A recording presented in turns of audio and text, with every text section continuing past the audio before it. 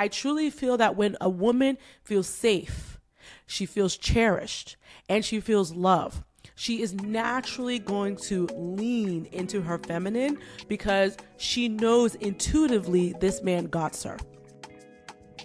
Welcome to the Flow Era, the podcast that helps ambitious women tap into their inner magic and harness feminine energy.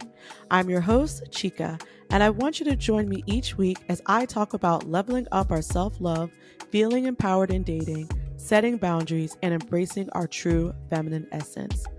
I hope that together we can find more balance, joy, and community.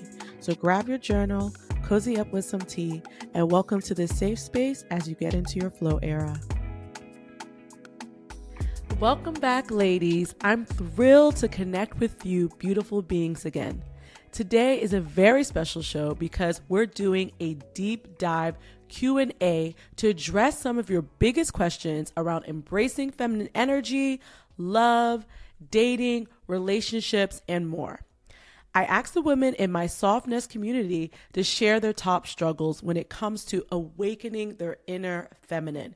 You all delivered such thoughtful questions. There was actually so many questions that I am considering doing a regular Q&A episode every month because the questions I feel can apply to so many of you ladies in the community. And I personally feel that when I review other podcasts talking about dating and feminine energy, not many of them do Q&A. So I want to add this to a regular segment. So whether you're looking to attract more love, succeed in your business or career, heal your inner child, or just feel more confident in your skin, we got you. Get ready for real talk, vulnerability, sharing, and my best guidance for flourishing in your feminine power. This is going to be a jam-packed with jewel wisdom episode. All right. Let's dive into question 1. How do you get your ex back after breaking up? This is the 4th one. Whew, okay. So first of all, in this question, I think this is really important, is that I know there's so many coaches out there that teach ladies how to get back to their ex. Like I know coaches that's their whole thing, right? Personally, I don't believe in it. I feel that there are some reasons why you may want to get back to an ex. It could be because maybe you guys were both young, you didn't know better, or it could be just the timing was off and the person was not necessarily a bad person, but the timing just wasn't on your side. And in those two instances, go for it, right? And see if you can get back with your ex. In this specific question, what I actually hear is that we have been in this cyclical, toxic relationship for probably many years, right? And we keep coming back together and then we break apart. And so I think the first question you have to ask yourself is that why do you keep going back into a toxic relationship? What about you, right? Because at the end of the day, you can't control the other person. You can control you, your feelings, and how you connect with someone. Why do you feel so compelled to come back to this person? What about this person do you want to keep trying again? Especially if after 4 times it has not worked. Clearly there's a sign that either the guy needs healing, he needs therapy, you probably need healing and therapy, and there seems to be a huge mismatch in communication because most often communication is a huge implication of why this relationship is not working. So I think these are some of the things you need to ask yourself. Why do I keep coming back to this person? What about him is so special? And why don't I have enough self-worth to walk away and get someone that will actually affirm me, love me, and make me feel like I am the queen I am, right? And so I think those are kind of the things. Of course, I believe that coaching is needed, right? Because you really need to get down into the layers around this. And of course, in my show notes, I will have a link to when you can sign up for coaching with me specifically. But I do think there's a lot more layers to this. It's not as simple as it may seem. So that is question number 1. Let's get to question number 2. Ooh, this is a good one. And I noticed in my Instagram channel, people can put hearts around a question they really liked, and this one had the highest amount of likes. So it is how to not seem dominating to men without losing my true self. Ooh, this is a really good one. So there's a couple of things. I feel there's two sides to this. So number one is that if you feel that you have to constantly step in, be in your masculine, constantly control the situation, there could be a scenario where that man is not stepping up in order for you to lean back, right? I truly feel that when a woman feels safe, she feels cherished, and she feels loved, she is naturally going to lean into her feminine because she knows intuitively this man got her, right? And so I do feel there's an element of, if you're with a man and you constantly feel like, I'm on fire, I have to step up, I have to do this. I literally have a video talking about this woman who said if she is with someone who's not stepping up, she's going to step in and do what needs to be done. And I feel that as ladies, as we're vetting, right, we need to ask ourselves, what type of man is he? Is he a provider? And I don't mean provider financially. I mean as the mindset. Will he figure things out? If he's at the bottom, will he get back up again, right? And these are some of the quality traits that you need to look for. Is he an alpha? Not every man's alpha, though, and you don't need to be with the alpha, but it helps to further understand the psychology of that man. I think the other thing is he a leader?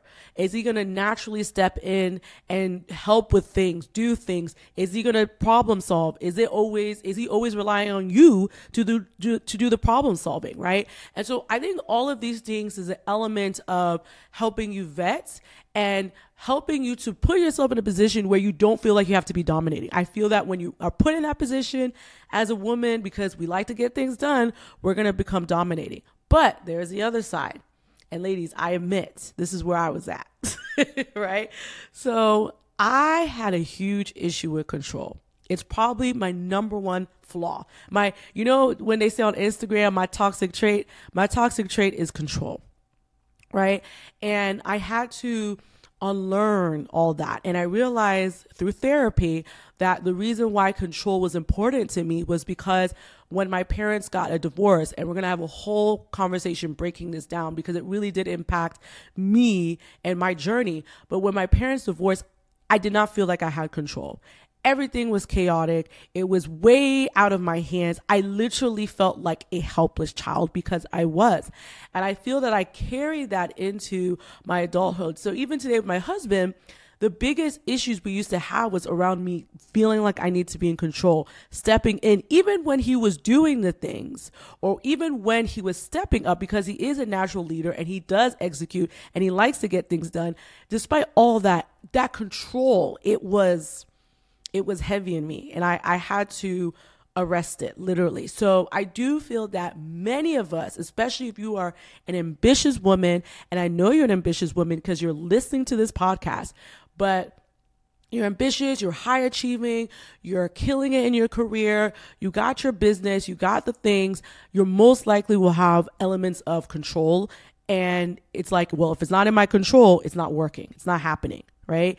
And so that is something that I feel needs to be worked through in therapy, right? I feel that therapy is a great place, to start as far as helping you get through that control issue, and also coaching as well. I feel that one or the other, I think that will help you with that specific question. Now, the next question was also another question that a lot of women liked in the softness community.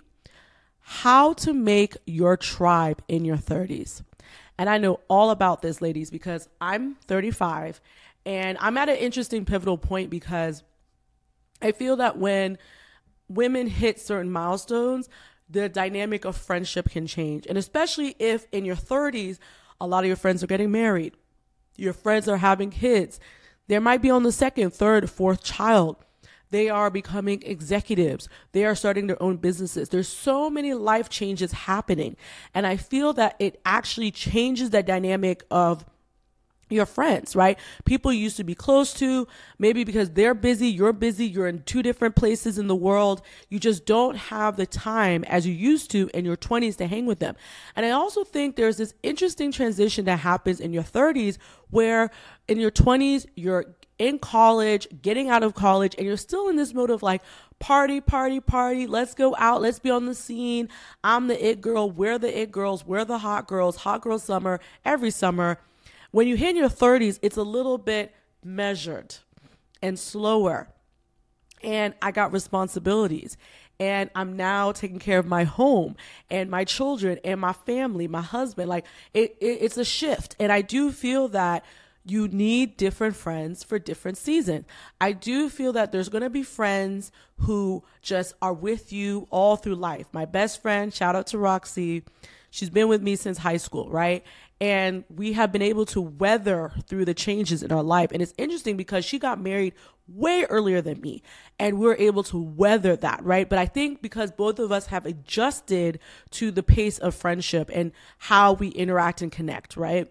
But I do feel that there's some friends who were great for that season, and that is fine. And I feel like that's the biggest issue around the tribe is that some of us are holding on to people that no longer serve us.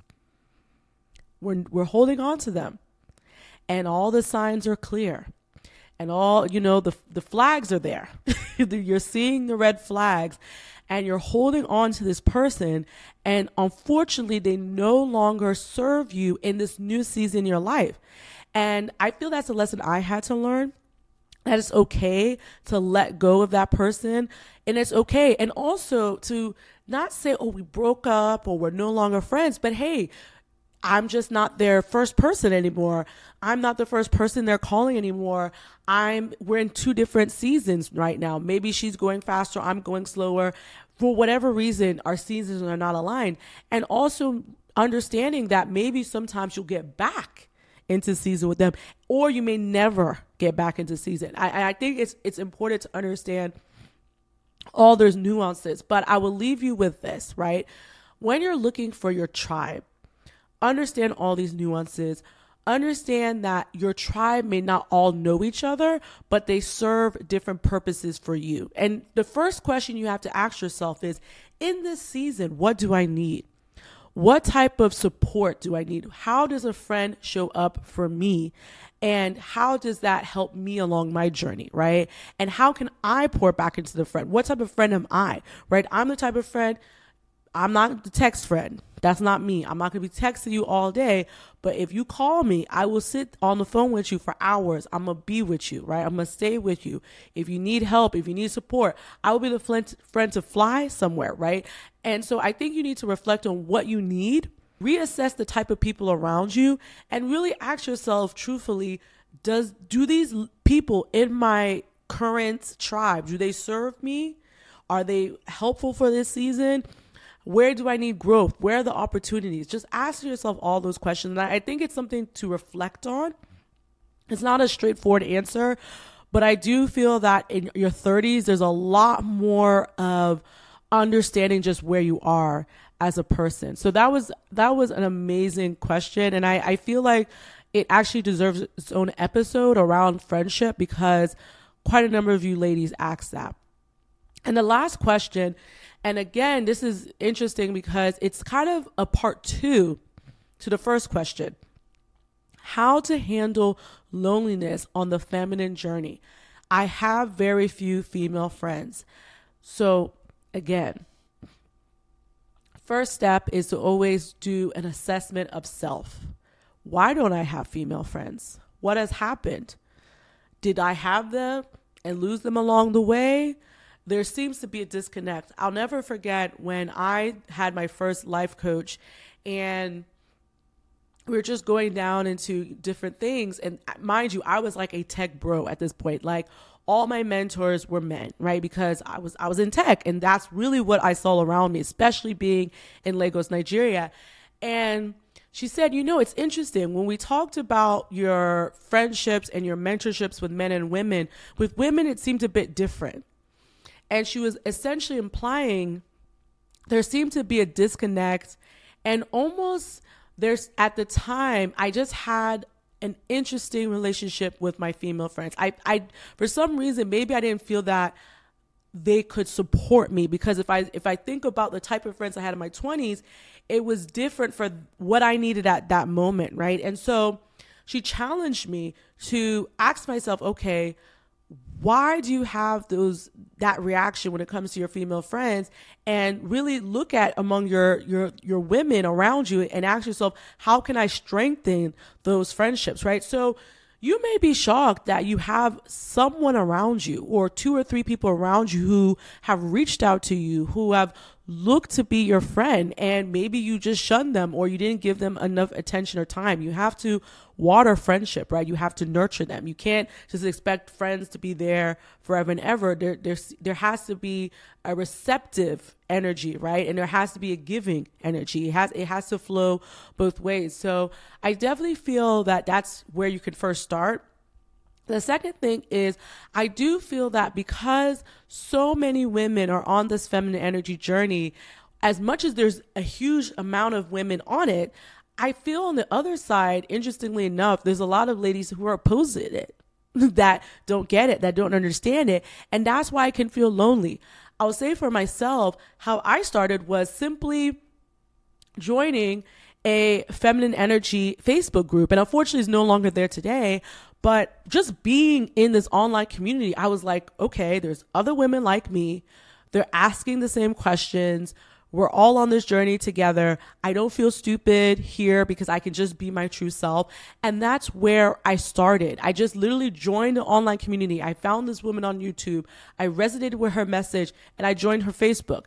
And that was the beginning of my journey. And then when I got on Clubhouse, I started talking about it, right? Just being open.